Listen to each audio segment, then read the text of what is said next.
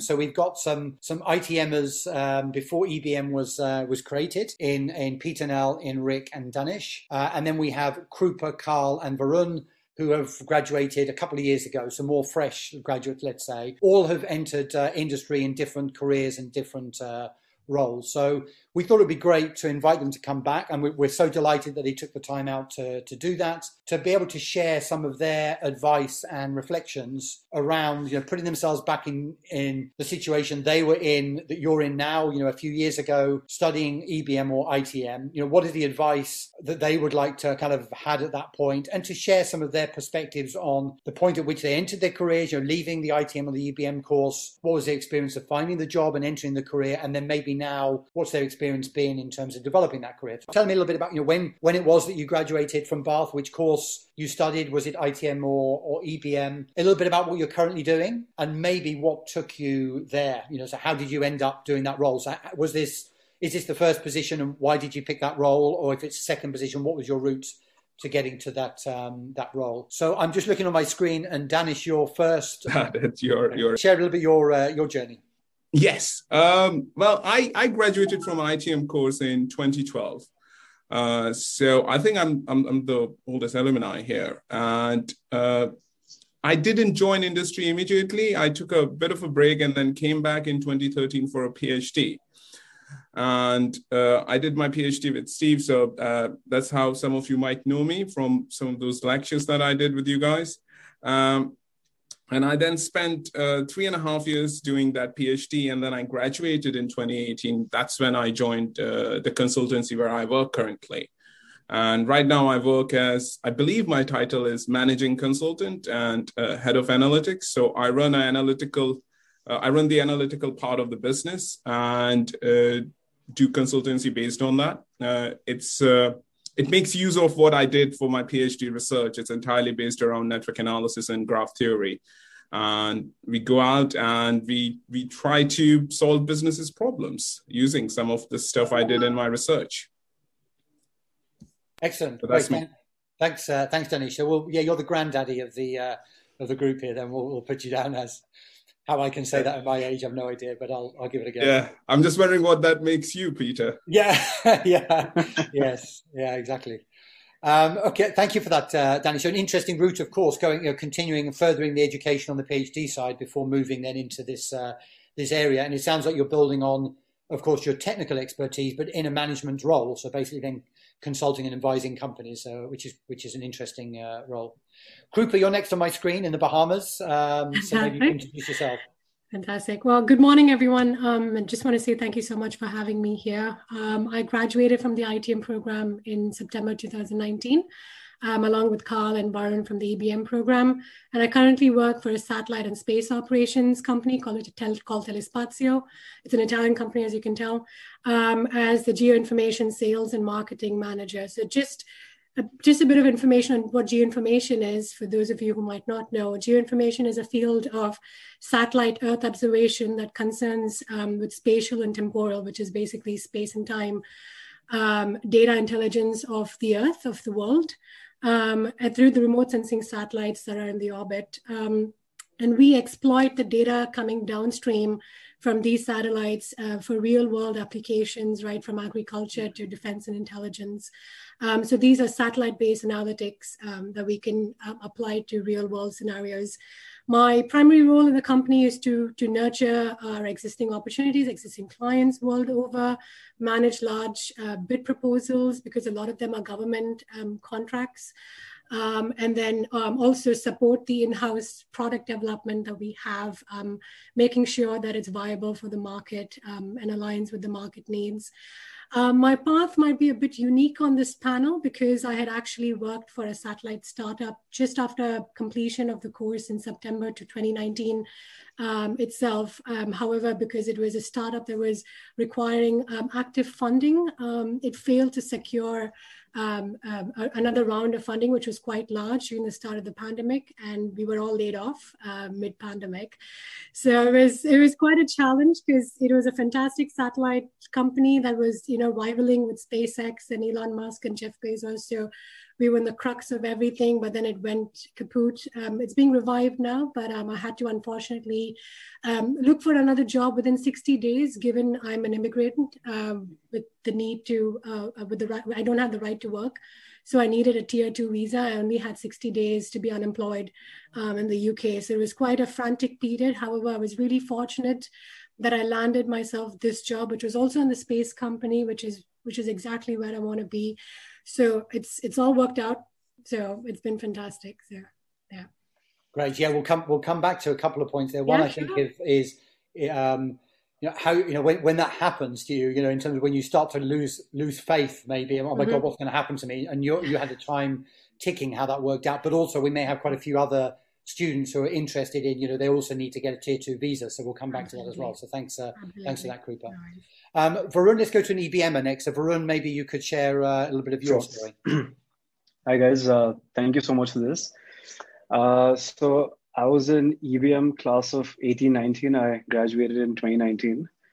For the last 1.5 years, I've been back home in India, where I've joined my family business, which was my plan all throughout. Basically, we're into plastic packaging. We make bags that are used to store cement, fertilizers, sugar, polymers. We make that packaging equipment for storing up to 50 kilo of material. So in the last 1.5 years, my main role has been to transform the entire organization digitally, as well as more of a marketing role in that, where I've been analyzing all the customers we had, and I've been looking at them industry-wise, and I've been trying to get on board better clients that offer better realizations and that offer more potential. Like one major example of that is, so as part of that, I've been studying all of our customers, all of their requirements and everything, and been trying to offer better solutions and to basically better understand what industries suit us better in terms of realizations and market potentials, which is why we've in the last year or so moved more towards chemicals and polymers. That's where there's a bigger market now, especially in the pandemic, in the last 1 year of the lockdown, because India was affected quite severely by it.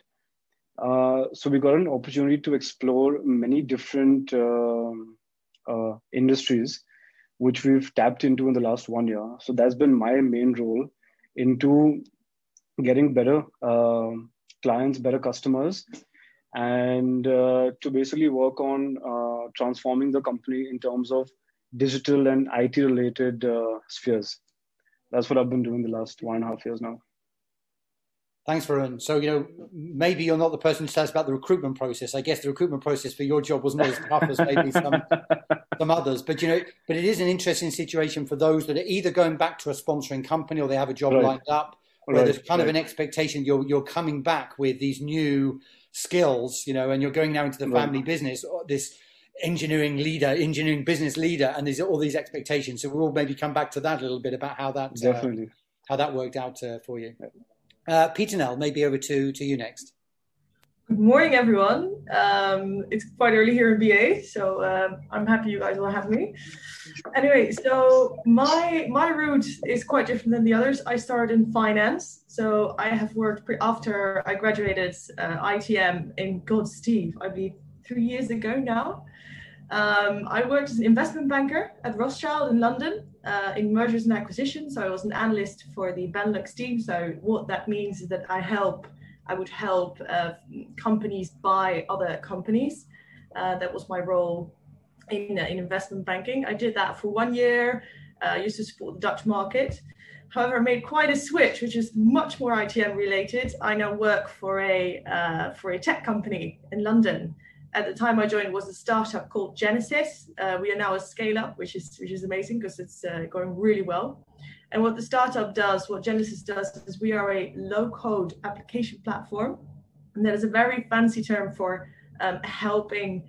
It's an application platform that allows super fast coding in sort of Lego bricks. So you don't need programming language or skill or technical skills to actually build applications.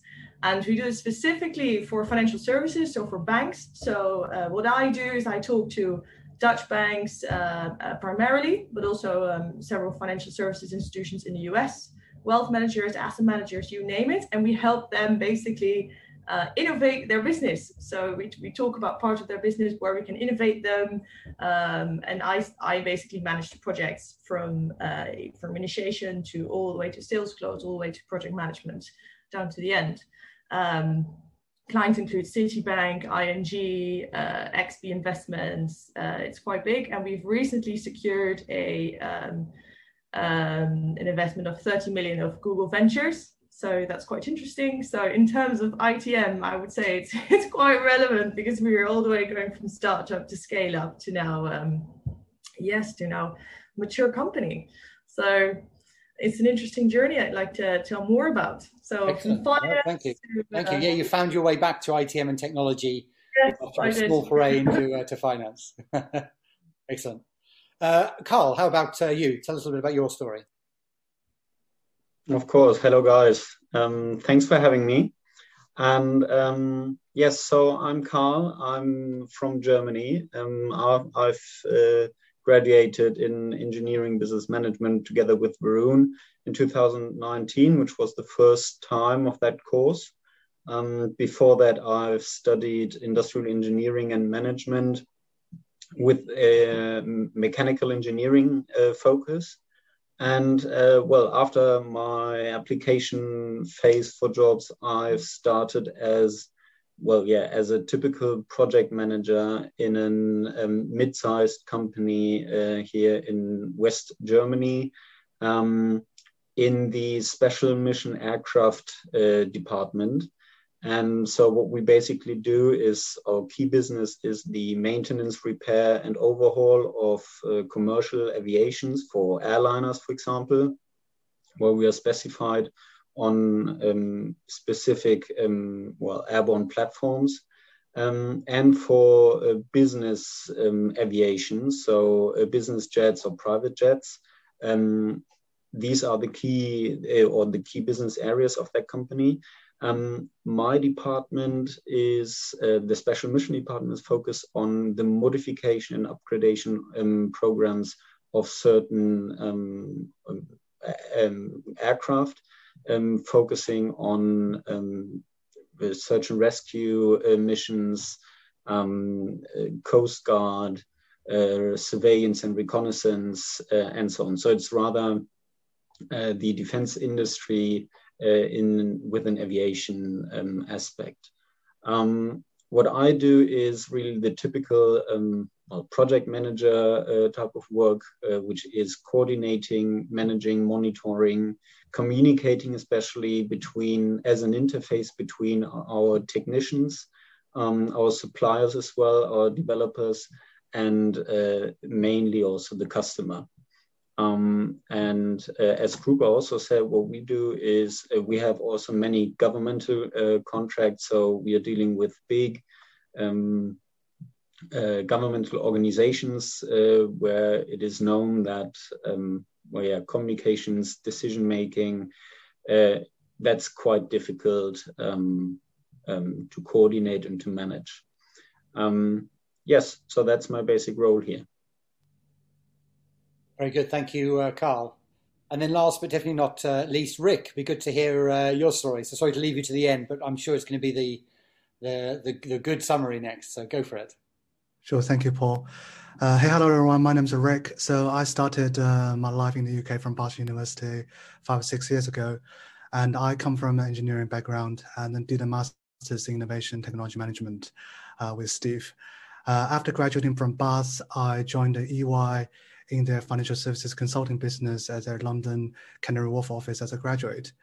After 3 years there, I was then headhunted by KPMG and joined their FS data consulting business as an innovation lead. Now I'm leading a team of data scientists developing data products and helping my client uncover insights from data. My industry focus is financial services. So that's banking, insurance, and asset management, which includes alternative investments such as hedge fund and private equity firms. So one of the typical example of my day job is to use alternative data sets to help a private equity client decide whether or not to acquire a retail business. And the experience in BAS really sets me well. And BAS has actually been playing an important role throughout my career. Over the years, I went back to BAS for a number of times, either for recruitment or for alumni events. And it's always one of those events that I'm looking forward to every year. And I'm very happy to be here and very excited to have this conversation with you guys. Thank you. Thank you. Thank you, Rick. You know, and it's interesting. I mean, Steve, you've been around ITM a lot longer than I have. It's interesting when you hear, and I guess you get this all the time, the reflection of all the different careers that people lead to from ITM and EBM. You know, whether it's project management, finance, technology, banking, asset management, contract management. You know, and the range of arenas that people are able to go into is something that maybe is a little bit unique, I guess, for as a program or a pair of programs. Yeah, absolutely. And I think the other thing is that it's interesting that the journey is not necessarily direct. You know, people sometimes take a while. They're trying different things. They're being very reflective about what it is that you want to do. And of course, you know, as Krupa was saying, there will be setbacks. There will be things that won't always go right. But you've been given the skills and hopefully the self-confidence to enable you to succeed. Yeah. So absolutely. Yeah, absolutely. So we're going to move on a little bit. I'm going to, many of our students, of course, are in the period now where they're thinking about getting their first job, of course. So some I know, and congratulations to those who already secured one. So some are got in a little bit earlier and have secured jobs, and we've been hearing some great stories on that. So congratulations to those students, and therefore their focus is probably more about how they enter that job, how they grow in that job and succeed in that job and build their career. But I think for many, they are probably in a recruitment process of some sort, or embarking on that recruitment process, or putting it off. My daughter, my daughter's in a final year of undergraduate. She's been putting it off as long as possible, and now she's realised that she's got to get going, and she's missed all the graduate schemes. I'm sure she'll do great. But it'd be good to get your reflection, maybe putting yourself back to the recruitment process. You know, what any kind of reflections you have in finding a job, getting that, securing that job, and the process of kind of getting that job. But did you have to kiss a lot of frogs to find your princess along the way? What kind of happened? So, share some of your reflections about that side of things, and some that could be useful for the current students in terms of what they need to go through to get a job, and also, how it worked for you. Who would like to go first? I'll go first. I mean, for me, the challenge was because just like everyone else on the panel, I started in a completely different field. I started in aerospace engineering. I was working on rockets. And from there to moving to innovation and technology management, and then back into mechanical engineering to do PhD. I was in a bit of a flux by the end of it. I wasn't sure if I wanted to carry on in engineering, keep on working on some more mechanical engineering areas in automotive engineering, or move to consultancy, or carry on in academia. And what I realized is I took a lot of time. I took a couple of months to think it through. And I realized that I can always come back to things like academia 5-6 years down the line. I do need to go and experience the so to speak, the commercial side of the business, the side that I've been researching in my studies, but I haven't really worked in at all. And in terms of what you should be doing as people going out looking for jobs, I have hired 7 people this year in my team, right from project managers to data scientists to senior developers. And what I have realized that skills and degrees are not the same thing. So when you are trying to go to the market, you have to really think it through how it fits in your scheme of things. Don't think about planning for next 10 years, but do think about what you want to do in next 2 to 3 years. And when you're pitching yourself to a business or to a university or to whatever, or even if you're going back and taking part in your own family business. You have to always make that distinction between your skill set and your degrees, because as long as you can demonstrate that you have the skill and willingness to acquire new skills, people would hire you, irrespective of whether your degree fits the exact criteria that they are looking for. Yeah, thank you. Good reflection. Krupa, from your side, given what you went through, I guess one is joining the startup, and then second, having to find a job under pretty hard time pressure. Yeah, it's all still really fresh, because I obviously had to go through 2 recruitment processes. One was with a startup and one was with an incumbent. So it was 2 very different approaches and methods. But I just want to say, maybe like as a foundational piece of advice, or even just like a piece of thought, is I learned a lot from the first recruitment process into my second, and that being, we now live in a world where a lot of our CVs and resumes are being crunched by algorithms, and it's very disheartening when you do get a no reply email, which is a rejection. Then it's essentially a bot that's doing it. There isn't a human being that's actually gone through your CV and said that this person's not fit for the role. So I learned that the hard way the first time around, but I was fortunate because I had a set of skills that I brought in from my engineering bachelor's degree into the space satellite startup, which was very attractive to them. And I'll get into more details maybe later, but a lot of the skills that I learned on ITM also helped me during the interview process. But the second time around, I changed my CV completely. I tailor-made my cover letters to suit the job descriptions, used the particular keywords that would then be like pulled out as tags during the crunching process. And I think that definitely secured me a lot more wins in terms of the interviews I got. And obviously it translated only to the one job that I've had today. But I think it's really important now that and trust me, when I was in Bath, I was super lazy. I used one cover letter for all the job applications. And I was like, I cannot be bothered. So it was a very generic cover letter that I just changed the name, changed the header, same way with my CV. But I got away with it. But the second time round, I was obviously in a very desperate position because I had the 60 days and I had no time to lose. So that really, I found that was a big difference for me. But just in terms of the interview process, given that because it was a space industry and a satellite company, it was very domain specific. So I had to go in really understanding the job that I was going to do, the sector that I was going to work in, more on the engineering and technical front, and then follow up with how I can actually tap the value of the work that we do in a much broader sense, given that the space industry is seeing such a boom at the moment. So that's all I'll say over here, but I can touch on more points later. And then question to you, and then we'll come to Rick maybe next as well. A key consideration for you, as you said, was finding a company that was prepared to sponsor a tier 2 visa. Did you get a lot of rejections because of that basically, but they weren't prepared to consider that? Or tell me about, was that limiting your market, and how did you make sure that you secured that? 100%. I'm sure everyone on call who is an immigrant or requires a tier 2 knows that our options are already slashed in half. All my European friends and English friends and British friends, they had a much larger pot to play with, whereas we significantly had a much lesser number.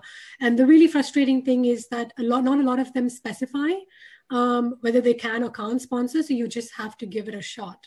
And then they sometimes specifically sponsor only for certain roles because without going into too much detail, but the government themselves have norms as to which they prefer to have skilled workers from other countries in certain jobs versus having the preference to give it to a local or other European. So we really don't know that at the start.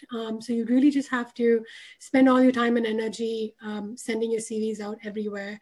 And you do get rejections. Sometimes you don't know whether it's because of your nationality, or sometimes you don't know whether it's because you just don't have what it takes for them. So it's a bit frustrating. It's kind of disheartening, but I would just say don't. It's what it is. And we just have to accept that this is how things work. And especially now with Brexit, I think things have changed. Could possibly have changed for the better, but we're still yet to know, because now it's a level playing field with regards to the recruitment process. But again, I don't know what that actually implies for the coming years. But we just have to give it a go. Yeah.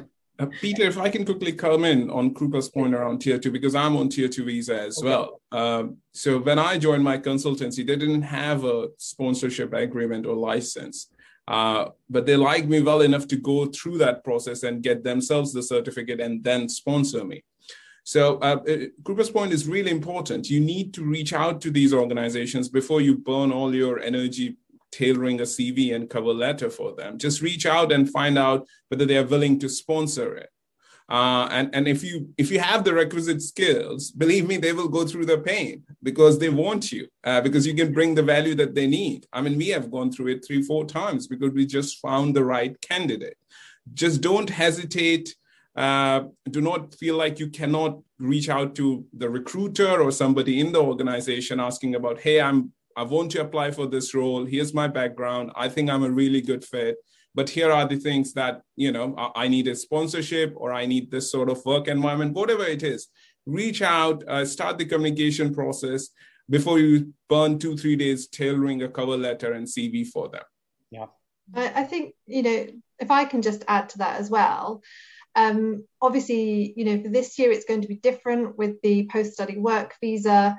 Details of that we're still waiting to find out, and they probably won't be published before the 6th of April deadline. So there's all sorts of things going on with that visa. But to build on Danish's point there, I've worked with 2 companies in Bath this year who have taken students on internships as part of their tier 4 visa, and then really wanted to keep them. I think the important thing is to think, what can you offer that company?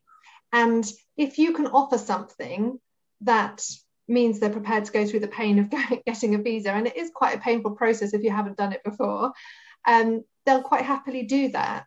But if you can't offer something different to somebody else who doesn't need the visa, then path of least resistance, a company is likely to take that path.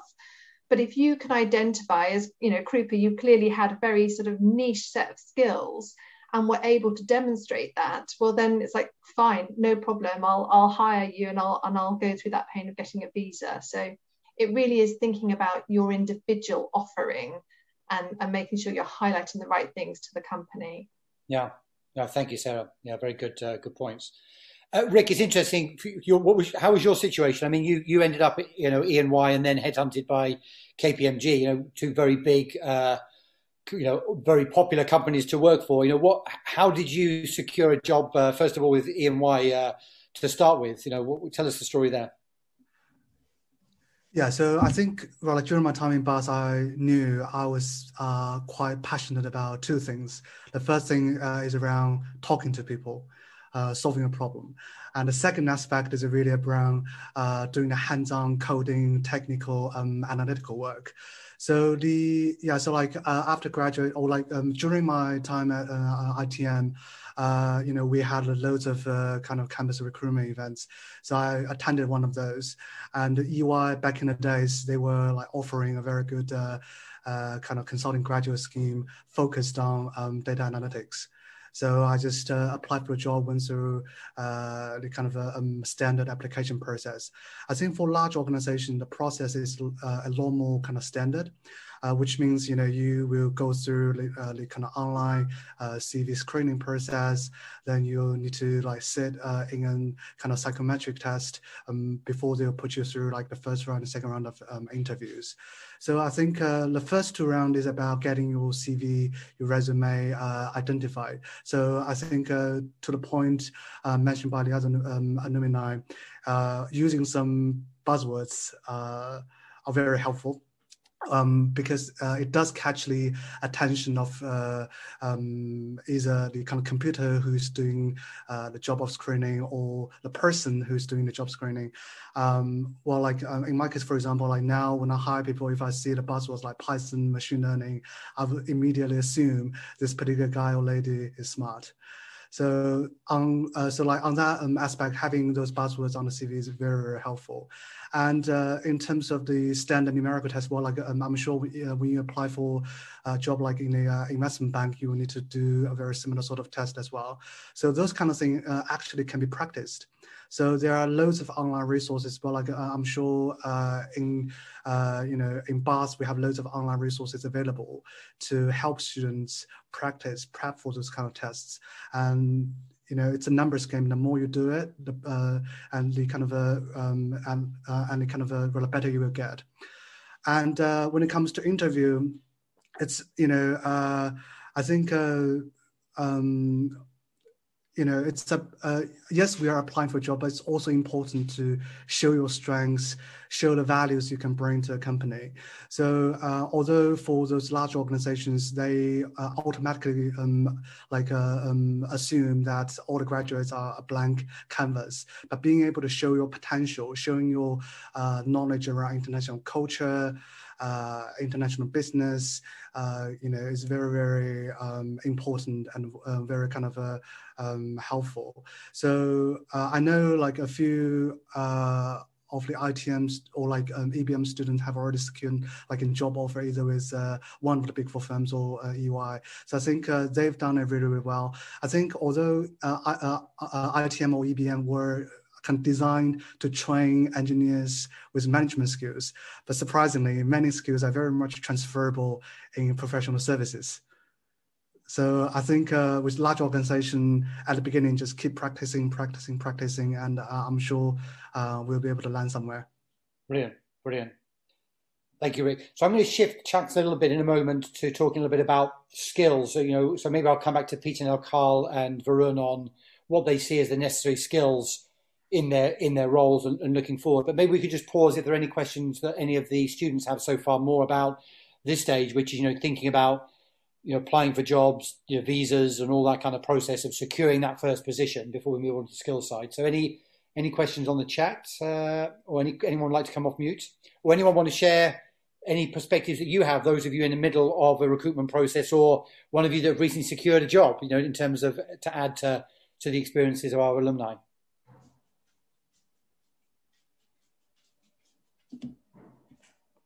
The chat has been quiet so far, Peter, but this is unusual, let's see. Right? Are they still? It is. They are. We have more than we started with, so people are joining.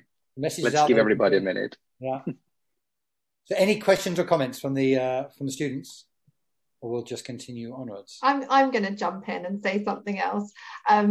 Just regarding, as Rick just mentioned, there are lots of resources to help you. So if you are finding the tests difficult, or you're just not getting through that very first initial sift for some reason, that's exactly the time that you need to come and speak to me. It's so frustrating if students come right at the end of the year saying, oh, I tried everything and I didn't get anywhere. And I think, oh, why didn't you come and see me sooner?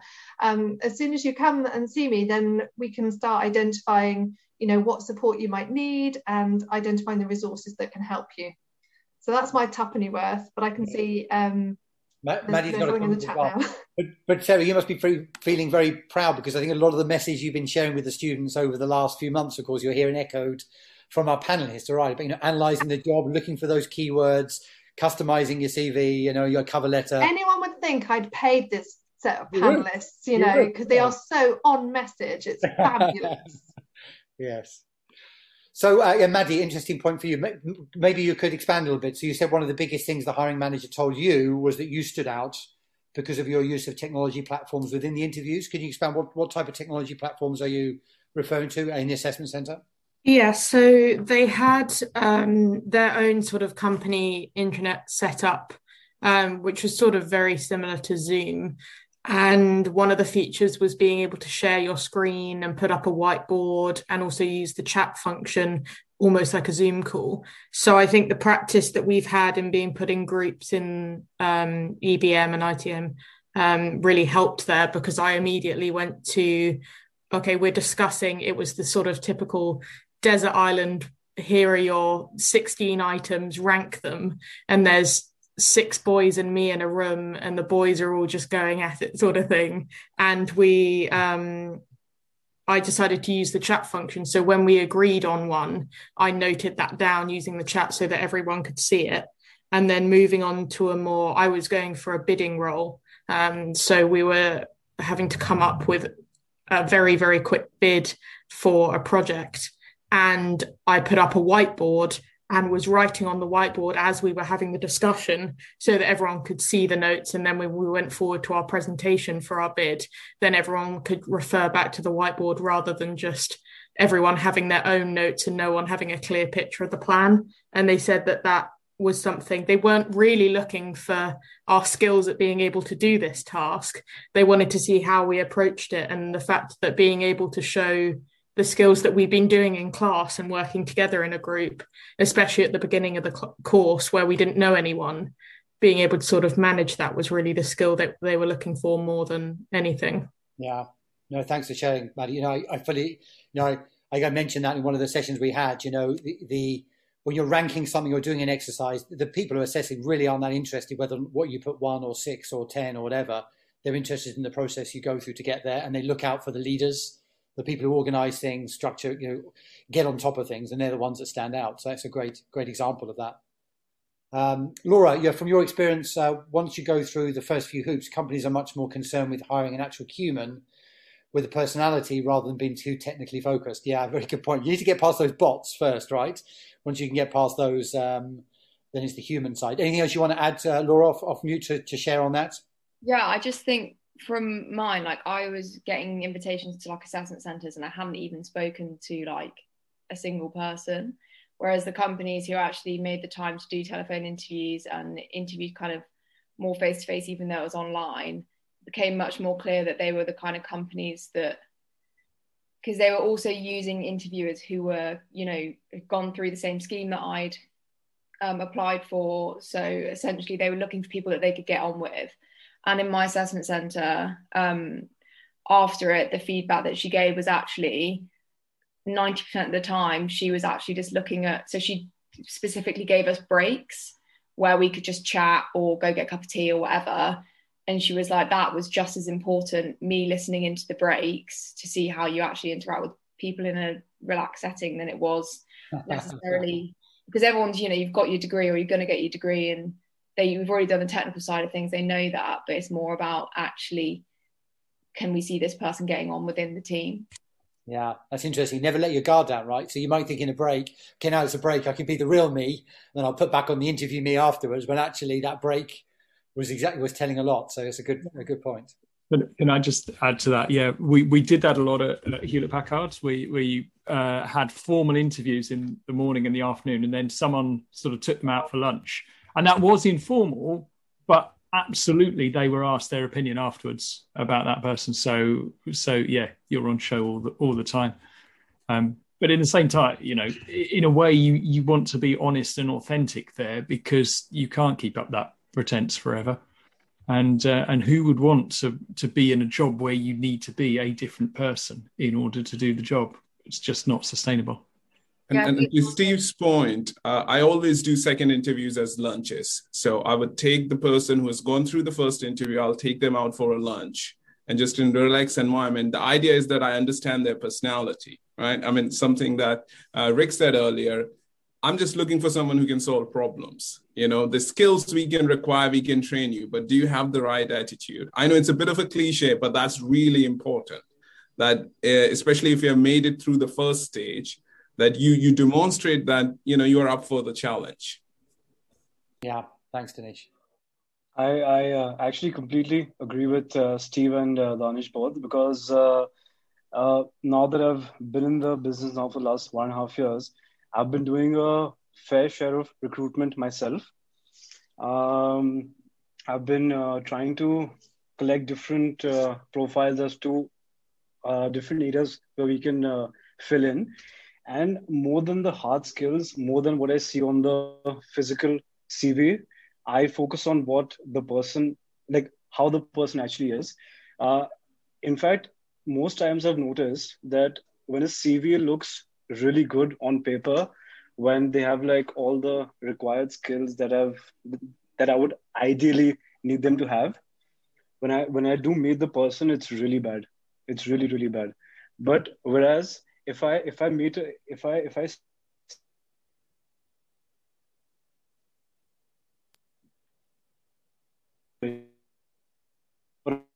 when I with them, I do explore to offer. I think more than the hard skills, it is about the soft skills. The soft skills matter a lot more because the hard skills can be taught, but the soft skills, you're born with them. It is very hard to teach somebody soft skills, whereas you can teach somebody any software or anything else that can very easily be taught. Thanks, Varun. We did lose you a little bit in the middle. We did lose you a little bit in the middle, but I think we got the gist of that. I would fully agree with everything until the last point. I do think you can learn and develop soft skills. Of course, it is possible. You're right that some people may naturally have got some traits that make it maybe give them a head start. But I do, and I have seen people absolutely develop the soft skills. But I fully agree. Those are the ones that are often the differentiating factor. As you've heard me bang on a lot about on the program. So yeah, I remember that we had a big discussion about that, whether you can learn soft skills or develop soft skills or not. And I was on the same opinion as Varun that you can extend them, but you can completely learn them. But I've been taught otherwise. You've been taught that, so I brainwashed you towards that. What are talk a little bit about skills for you, Carl, in your industry that you're seeing. What sort of skills do you think you would need what are important, and what would you need to develop? And then, if they're soft skills, do you feel you can develop them, or again, are you feeling that that's something that's more difficult because because of your personality or the way you are? So I think. Definitely the soft skills, these are the ones who decide at the end about in the hiring process. We all have very good education, we have very good training, some of them have a better technical background and so on, but that doesn't matter. In my opinion, the soft skills, these are key. And especially also in the hiring process, at the end, it's decided on the personal level. In my opinion, for my job role is, I think, creativity and problem solving. That's the most important part of everything else. There are so many people who find problems. They depict them and they say, yeah, that's not going to work. That's not going to work. Oh, there's a risk and there's a risk. Well, and then you're at a point where you say, okay, well, let's rather not do it. But then there are people, and these are very unique, who find actually a solution to these problems or an alternate way or something. And these are the business makers, in my opinion. And that is important to have, to be creative, to think out of the box and so on, in order to move on. And that is why I think this is the most important skill that you can bring into a company. Of course, also as a project manager, communication, management, monitoring, that's also very important. And we do had a very good training on that during the master's classes. And it's great to apply all these knowledges, and yes, but the soft skills are the decisive ones. Thanks, Carl. Peter, now from your perspective then, so you kind of went from the ITM into the finance banking world and then now back more to technology. Do you see a very different set of skills required in your current role then compared to what you saw in banking? And how do you see those skill requirements changing in the future, both in terms as you grow your career in the company? I think inherently, due to the nature of both businesses, the skills are very different. I worked M&A, investment banking is a totally different beast than a tech startup. In terms of how that reflects now, and both in my hiring process, is that when I applied for the investment bank, it was a very stringent set of a very stringent checklist you need to follow. And they're very focused on your hard skills. Yes, what you add in your soft skills, but also your attitude, the way you come across. They screen you throughout all these tests and things. Whereas when you go into the technology sector, it's different. I feel it's more soft skills. And for me, for my role, it's how you can manage technology projects, and also how you kind of translate the technology to the other side, to the finance world. So for me, I think for me, what I think is important, whatever role you take, is that you accentuate the things you have that are your benefits. For example, for me, it was my combination of engineering background. I studied system engineering and ITM, my innovative mindset, which I learned on ITM. And I think I translated that in both roles correctly. And that is kind of where the advice I would like to give to people. Yes, there's a checklist, and yes, there's all these tests, and yes, you have to get your CV, but don't forget what your strengths are and play those strengths. Because I did not get hired in finance because it was the best at finance. I didn't even study finance, but I used my kind of technical background to kind of say why I would be a very good employee and why I could work hard, and why my vision on things would be another vision and help the company. So I think that is a skill set.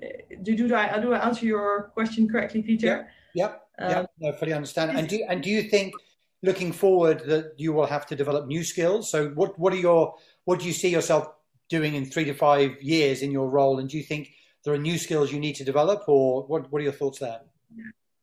Yes, because the more senior you get, the more different your skill set becomes. When I started, it was soft skills, hardworking, and listening, and especially your attitude and hardworking was very important, especially in M&A.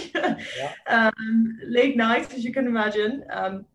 The moment I moved towards technology, I got myself into a kind of a more management position, in terms of that I was facilitating a conversation between the financial services who knew nothing about technology and my developers, who were like very technical. So that's a totally different skill. And I envision myself going forward that the more clients I have and the more projects I have to manage, the more kind of your people skills become important, your management skills, your project skills. So the things that were important to me before, just hardworking, get your head down and tie your hair up and just work, doesn't work anymore, because I have to be efficient and think, okay, what do I outsource and what not? So I think your skills also change with how you grow. And the things that I learned in the beginning, that's my experience. But I think don't forget, it is, especially in the beginning of a career, it's uncertain for everybody, and it's just hard work, and it's just lots of uncertainty. And I remember when I was applying to things, I was feeling like, oh God, this is never going to work. But actually, in the end, it works out for everybody. So, and that kind of, no matter where in your career you get, it will always be a matter of uncertainty. And especially in COVID times, you don't know if you're going to get fired because there's no money, or it's not always up to you what happens. So just kind of keep your mindset, keep cool, and what are the things that I bring to the table, and just outline them wherever you are, and you'll get somewhere. I think no matter how your skill set changes, that's important. For me. Well, wise words. Yeah. Sometimes it can look very uncertain, but as you say, just stick it out, and you'll find it normally will work out in a good way. Steve, go ahead. You've got a question you'd like to add, I think, as well to the panel. Yeah. Well, actually, firstly, just a bit of reassurance, just as Peter now said. I mean, obviously, there are never any guarantees, but I have lost count of the number of students I've had interactions with that have said, I'm never going to get a job, it's never going to work. And then sort of, 6 months later, they land themselves in the job that they want. So, have faith. You obviously have to sort of put some work into it yourself, but, these things do come along if you go into it with the right attitude. The other thing, what I was going to say was that one of the things I always do when I'm interviewing, I know I've been interviewing a long time now. we look for evidence, for positive evidence of activities and traits that it is that we're looking for. So if we're looking for, I don't know, leadership or conflict management or negotiation or whatever it is that we're doing, we look for our interview subjects not just to construct a hypothetical case, if I was to do this, then this is what I would do. But it's like, what have you actually done? Give me an example from your career. And to this end, obviously, the students at the moment, some of you have had industrial experience, but a lot of you haven't had that much. And I just wanted to sort of make the point that your course is actually a really good place to get some of these experiences, to get this kind of working with a team, challenging situation, didn't know how to manage it, we got over it, and we succeeded. And this is perhaps a bit of an unfair question, but I wanted to ask our alumni panel, is there anything that you particularly remember from your course that was a kind of good type of experience that you could then take with you into job interviews and said, this is what happened, this is how we managed it, and this is an example of what I could bring to a career? If I may, Steve, I think immediately after you said that, the Rolls-Royce Defence practice track. It was a fantastic 3 months with my team. And of course, Rolls-Royce Defence it needs no introduction. It was a fantastic opportunity to work on a very, very complex project management in a very, very bureaucratic incumbent firm that was looking to really move away from their old ways to embrace technology, embrace digitalization. They obviously have their own methods of working, but they wanted to break away from that, and they wanted some convincing. They wanted convincing on, can you show us the way and how we might be able to actually achieve? And obviously there's a particular aspect that we're working on, but this was just the general philosophy of the entire company. And I use that a lot in my interviews, and I think I spoke about it in my cover letter as well. And I think that I had a few questions like, tell me what you did for Rolls-Royce, or tell me take me through the practice track. And I really leveraged the work that we did. Of course, it was a joint effort. It wasn't just me. It was about 4 of us, cross-functional EBM and ITM as well. But I think it really demonstrated the application of the skills that we learned over the course of those 10 months. And then the last 2.5 months is the actual application. And I think that stood out during my interviews. So that was very crucial. Sorry. Yeah, if I might add that no matter your degree, no matter kind of, if you do not have business experience, if they have a question like show a particular skill with a particular experience, and even if they do say business experience, you can answer that with a personal experience or a project experience from class. That is also correct. For example, I have used, sporting.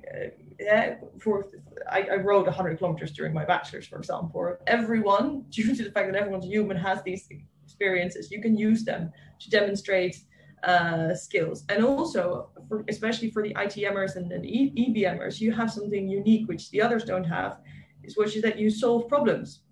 And you have had courses and projects where you find innovative solutions for a problem. I'm not going to ask you which ones because there have been many. I know Steve, so I know how we've made funky solutions to funky problems. If you tell this in your interview, they are interested in knowing that, because that is not something you learn in a normal course. So I would just say that is something really cool to bring to the table. Even if it's not an industry experience, if you talk, for example, if we talk about disruption, or we kind of came up with some funky app on your fridge to track your food, or I don't know, that was actually a really fun conversation. And okay, how did you get there? Well, so I think you're very well entitled to use those experiences as proper examples. Yeah, I mean, building up on that, that's a very interesting point. For me, the biggest learning from ITM was that I stopped thinking that people had the same skill sets that I had. I came from engineering background. And when Steve would set a problem for us, I would just assume that people were as familiar with concepts from engineering sciences as I was. And I found it really frustrating to work with people from management background because I just felt like, well, you do not have the requisite skills. You don't know what you're talking about. Let me show you how to do it. And you realize very, very soon that that's not the right attitude. You wouldn't go anywhere in life with that sort of attitude. You can find something of value from everyone else's experience. And you end up learning from that. You end up learning from people with different backgrounds. And that's partly the beauty of ITM course. So I think all of you should make this point in your interviews that, listen, I have worked with people from 50, 60 different countries as part of this unique group. And, that just teaches you the value of having a diverse set of ideas in the room and how you can bring it all together to solve problems. That's the key word. You are a problem solver. Exactly. That is what we also had besides my dissertation with Tetra Pak about agile management, especially that teamwork we had. I mean, it is quite challenging. I think we all remember that.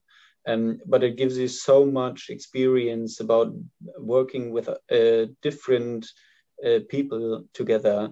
That is, I think, one of the most biggest benefits, what I've learned during my time in Bath. And as well, I mean, Pete and Steve, you were always recommending and talking about the Culture Map book. Well, I have never read it in Bath. I always say, okay, yeah, let them talk about the book. I was more focused on the pubs and so on. But actually, now I've read it and it is really helpful. Yeah, just to add to that point. So I think, in reality, we don't always get to work with our friends or the people we're getting on with. And very often we need to adapt our working style or even personality to a specific circumstance. And I think like a team-based approach implemented in ITM and I believe in EBM as well, address, this real life challenge really well.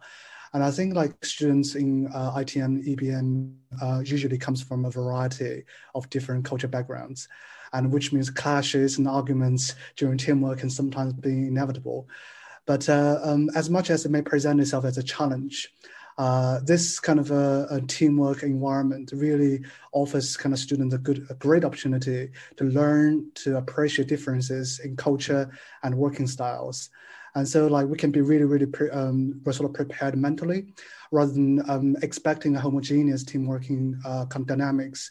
ITM students can usually acquire like a kind of mindset where they expect people to be different and have a different opinion. And I think in today's corporate world, that's definitely a must-have quality. And in my own case, I know I definitely acquired this quality from Steve's team-based approach from ITM. So to basically build on Danish, Carl, and Rick's points, I actually faced a very similar challenge while I was on the practice track. I was doing a project with Tetra Pak with my team. And so the biggest challenge for me was that all my other teammates had a mechanical engineering background and my background was finance and like marketing finance.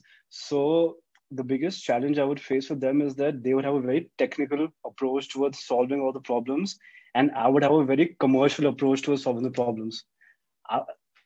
They would want to make the thing perfect from like ground zero. They want to build like the perfect software, the perfect tool. And I just wanted to make it the most financially viable one. So on like those points, we had many arguments because of the different mindsets we came from, right?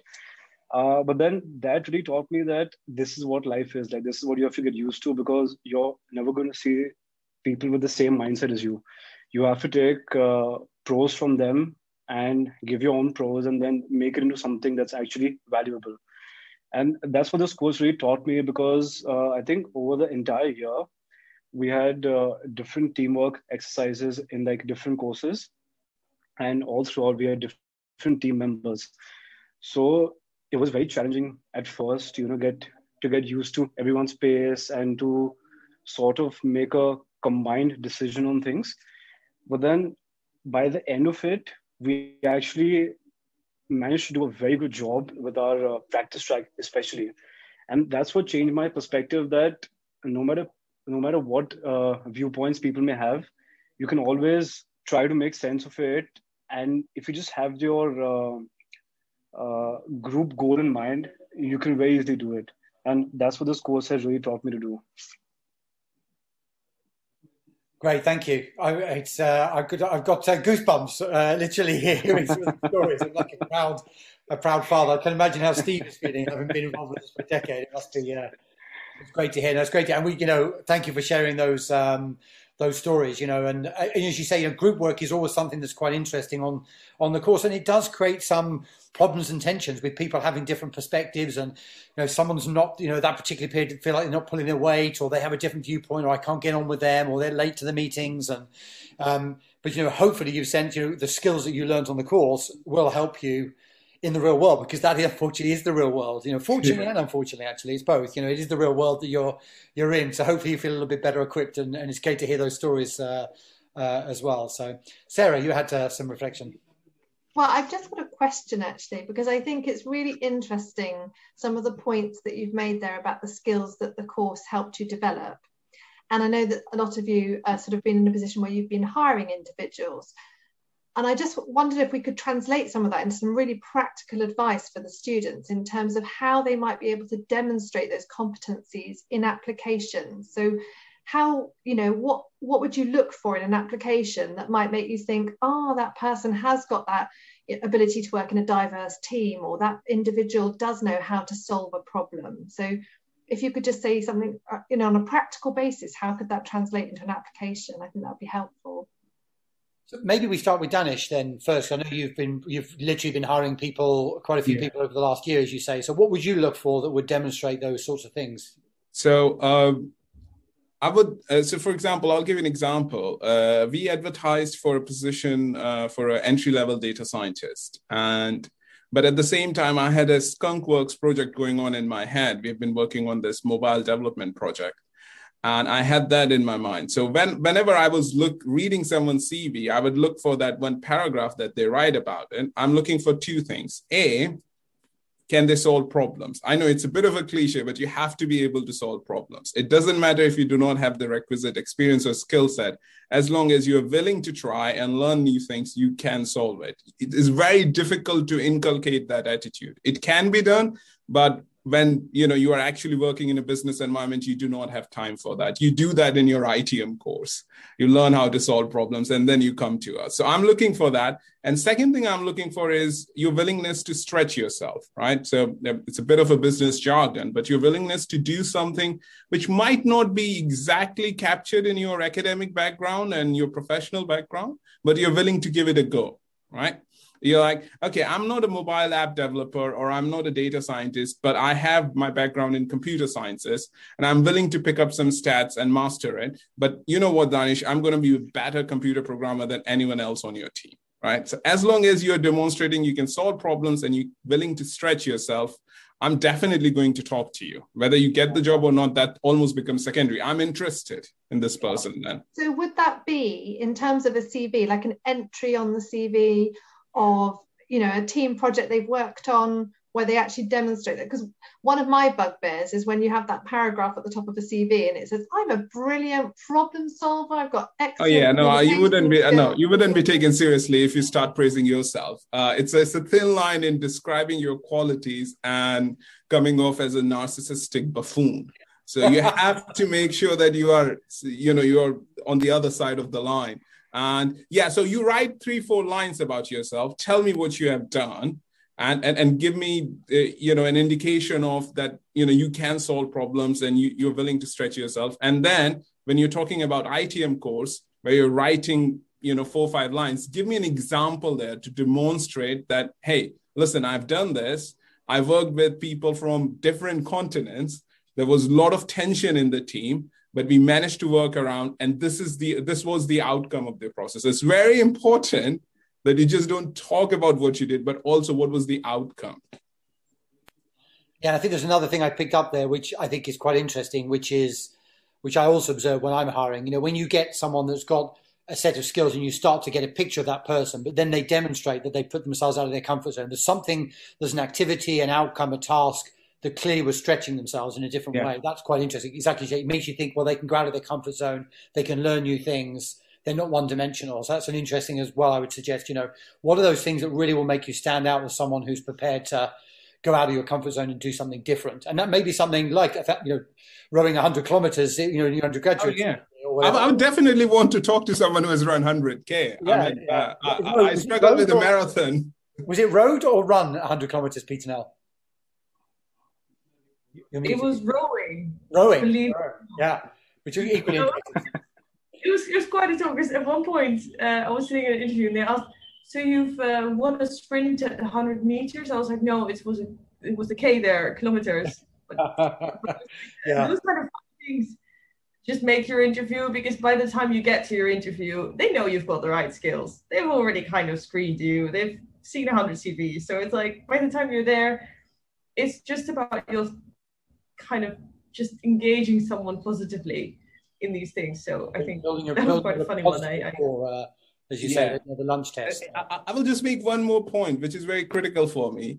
And it's a strong word, but don't lie on your CVs. Don't claim to be able to do something that you cannot.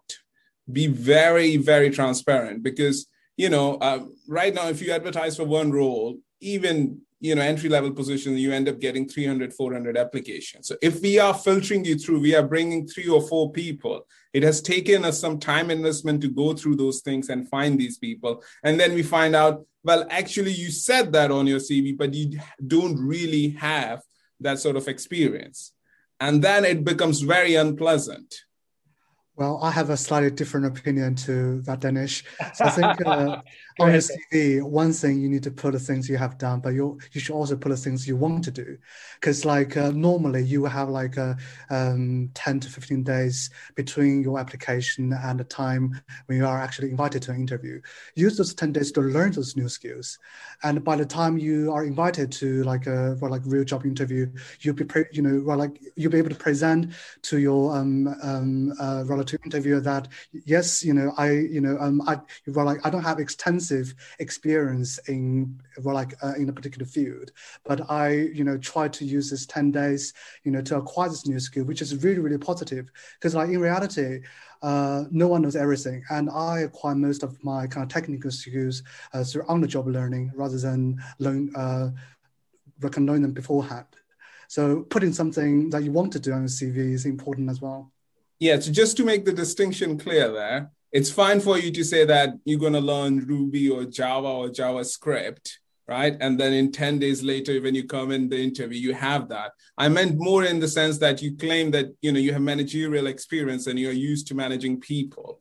And then you show up and I set you a problem, and it becomes very transparent to me that you don't, right? And then it's just unpleasant for everyone involved. Yes, and then I'm going to tell all other people in my network that you got to watch out for this person. They're looking for such roles. Just stay away. Excellent. Be careful with Danish when you apply. Thank you for sharing that. Let's open up to some questions, then we'll wrap up with the final questions I have. So there's a question actually to you, Danish, on the chat. So why did you choose to have some time off after you graduated, and were you torn between finding or securing a job and getting your PhD? Well, I was very lucky, actually. When I finished the ITM course, I went back home for a month and I managed to get a job in Hong Kong with Standard Chartered.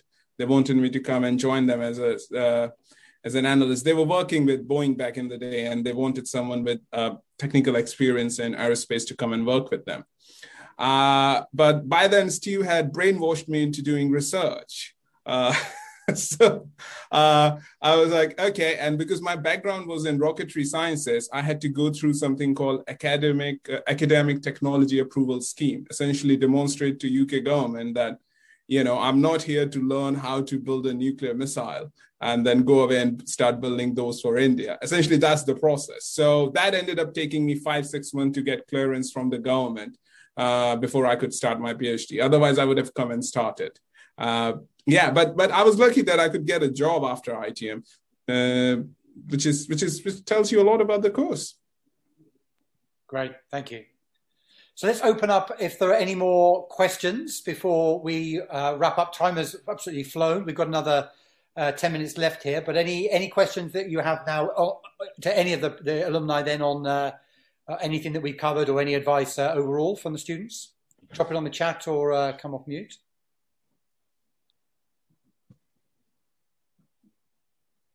You scared them into silence today, or it's been very clear. I'll take it that it's been so clear that they.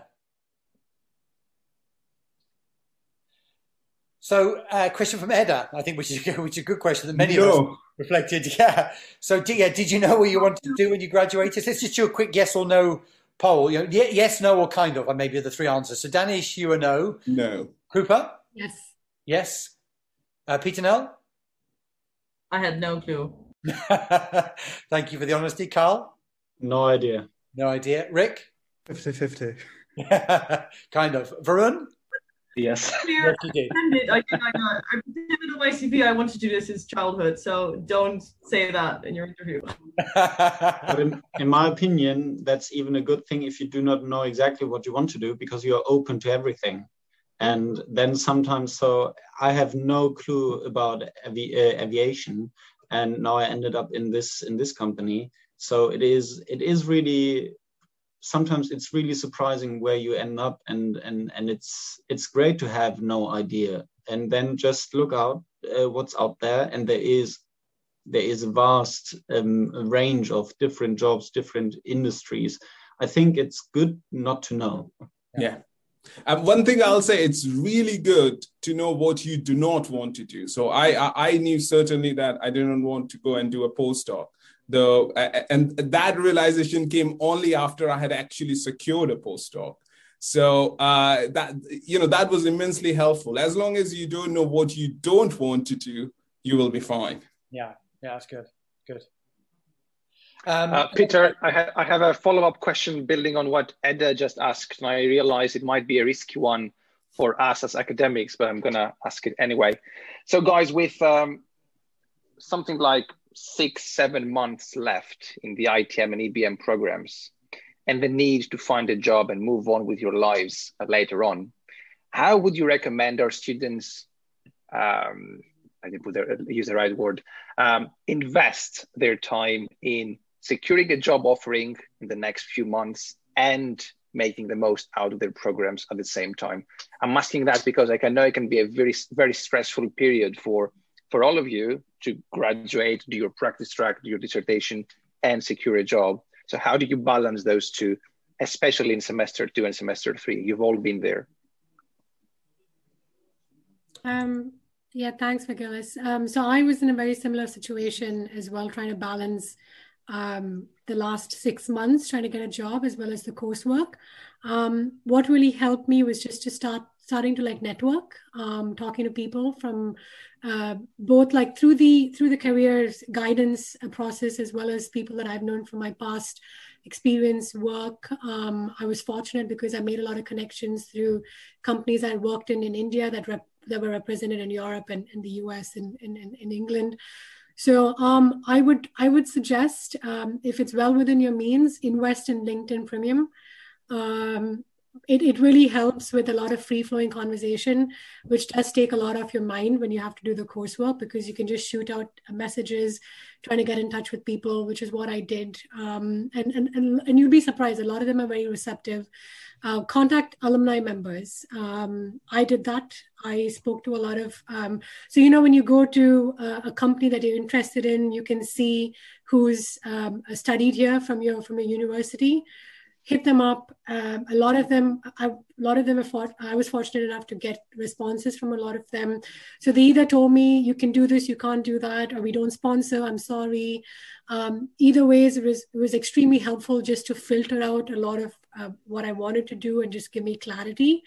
So that was very helpful as a tool. And I would definitely recommend that in the process while in parallel to the coursework. Just start networking. Thanks, Krupa. Anybody else?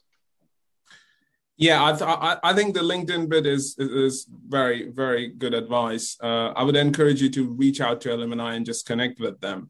Even if they might not have something that they can immediately help you with, you become part of the network. And I know that LinkedIn can be a bit overrated as well. But I think that piece of advice is spot on. You do need to reach out to the alumni, and they will more often than not be receptive. I mean, I accept all the requests or messages that I get from ITMers. And if they ask me for advice, I do get questions every now and then. Hey, Danish, can you help with this? Or can you please have a look at my CV and give me some feedback? I'm always happy to do that. Great.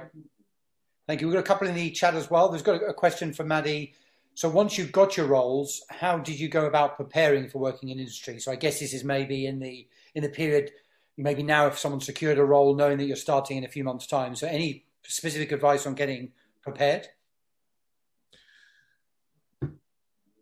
Yeah, I would say that reach out to whoever is going to line manage you and just ask them that, I'm starting in a month. Is there something in particular you would want me to pick up before I join? Or if you have done what Rick was advising you earlier, that if you have claimed that you can now code in MATLAB, take time and learn MATLAB. Otherwise, I would be very unhappy if you join the team and you can't code in MATLAB. Thank you. Any other recommendations? I would recommend just to enjoy the time off. You will be working for the next many years. Enjoy that free time. It's very valuable. Yeah, go to the beach. Good advice. Peter Nell? Go to the beach, please. Yeah, if only. Although maybe this summer we might be able to go back to the beach again. So yeah. Well, yes. I mean. Will, you had a question. You got your hand up. Yeah, just about. So I'm at the minute just looking for different job roles and opportunities, and I'm in a big contention between graduate schemes and actual job roles. So like graduate schemes, most of them tie you in for 3 years with a company and you go through different aspects of training and whatnot, or to go forth and go into an actual job role and try push yourself into an industry without necessarily the scheme set up for a graduate. And I just wanted to know from your experience, like, have you seen graduate schemes be a benefit for graduates, or is it more of a benefit just to go and hit the ground running and push yourself into an industry? I would say graduate roles are usually easier to get into if you don't have any industry experience. And also if you don't know what you want to do, that's kind of where you learn what you want to do. If you have an exact set of skills for that job role, go for that. Yeah, it depends also on industry, right? So if you want to work in financial industries or professional services industries, and if they do have any graduate schemes on offer, I would strongly recommend that you go that route. But if you want to work in consultancy, yeah, you got to join a consultancy and just learn on the job, because it's a very different environment.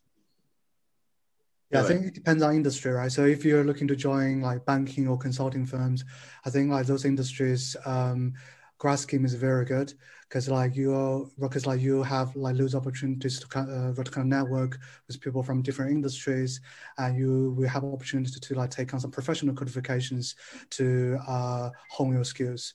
So I think grad scheme are definitely a good start in those industries. Great, thanks, Rick. So I think we're running a little bit towards the end here. So they normally say you should finish sort of a lecture, presentation, discussion with 3 points. We're actually going to gamble and go for 6 this time from each of the alumni panels. So I would like you just to very briefly summarize. If there's one final piece of advice that you could have given yourself, doing ITM and EBM where they are now, halfway into the program. It could be career advice, it could be something else, but what piece of advice would you like to share, 3 or 10 months down the 10 years, 3 years or 10 years down the pipe from where these students are today? What piece of advice would you finally give to the students? So we just run around the groups. So we'll start with, you look the most baffled or worried, Krupa, so I'm going to start with you. So just to put you out of your comfort zone. So what piece of advice would you like to share? The others get a couple of moments to think. I think it's a hard one. I haven't thought this through completely, but the first thing that comes to my mind, and I wish I had known this before, was to Unfortunately, I'm sorry for you guys who've obviously been online, but we had a fantastic year in Bath physically. So a lot of distractions, a lot of things to do outside coursework that I personally failed to sometimes consciously work my way through the modules and understand which were the ones that I really resonated with, and I wanted to carry forward as a set of skills into the business. I obviously had soft spots for certain modules. For example, innovation management was my favorite from Steve. I think that was the most relevant to me. And till date, I'm using a lot of the concepts, which is something I only learned. I reflected or had the chance to reflect while I was at work, being like, oh gosh, I need to know how to go back and do a business model canvas because we're trying to bring this product out to the market. And I wish I had been a little bit more mindful of the things that I was learning at that point, and just sort of realizing that this is what I want to focus more on. And I'm good at this, or I'm performing well. I'm able to understand this better, and really hone those skills. And lastly, just as a point, I know I said that I always knew what I wanted to do, but I think it's really important to find something that you're really passionate about, so that you don't really feel it's work. And I think that's really important, especially in the pandemic time. The ITM gave me a lot of the clarity as to which direction I want to go in, and it's been very helpful in that sense. Yeah. Thank you, Krupa. Carl, we'll go to you next. What's your advice? I would say just be confident about yourself and your skills, which you learn. That is, you're in really good hands back then, Bath, and they prepare you very well. And so don't be afraid of not performing or not being able to fit into certain roles or something. You are in good hands, and be confident about it. Thank you, Carl. Varun, we'll go to you next.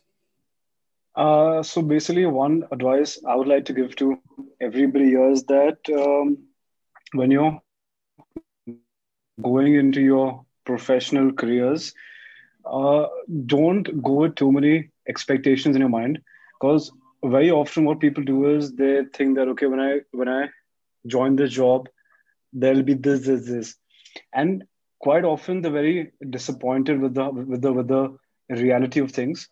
So I feel, just go with an open mind, take it as it comes, and don't have too many preconceived notions about what your working career will be like. You'll figure it out eventually. If you're going to think too much about it, you'll probably mess it up.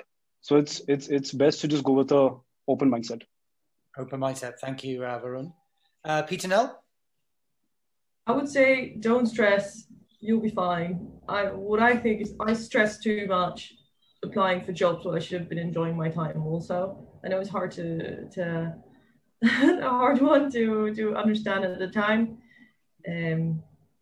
That's just be confident. And if someone says no, it doesn't mean you're not good enough. It means they have a different role in mind. So just chill and don't stress. I was stressing and it's not good. Thank you. Very good advice. You mind, Peter? Say again? I need to really run. No, thank you. Yes, thank you. I realise we're running a bit late. So, Peter, many thanks for joining. Really appreciate your input. Thank you. Rick, over to you. Thank you, Peter. Yeah, sure. So I think my one piece of advice is to keep the relationship going. I think Bath is a great talent center, and having Bath on your CV will not just benefit you when you apply for your entry job, but will benefit you quite a lot throughout your career. So the friends, course mates, tutors you met in Bath, do make sure you keep those relationships going, and in the long term you get loads of inspirations from them. Brilliant. Thank you, Rick. And Danish, over to you for the last word. Enjoy yourself, because you have a lot of work life ahead of you, but ITM is a very unique experience, and so you definitely should enjoy yourself and spending time with your colleagues. Don't overthink it. You'll probably mess it up. And always make use of everything that Bath has to offer. Don't be like me. Go and talk to Sarah. Go and talk to Peter. Go and talk to Steve about your career.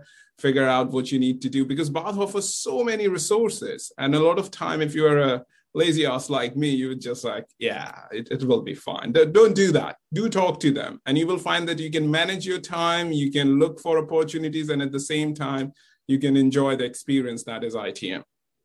Excellent. Well, finally, so be mindful about the course, find something you love, be confident, don't stress, enjoy yourself. I think some very healthy advice in general there. Keep an open mind, talk to us in the university, and keep that relationship live.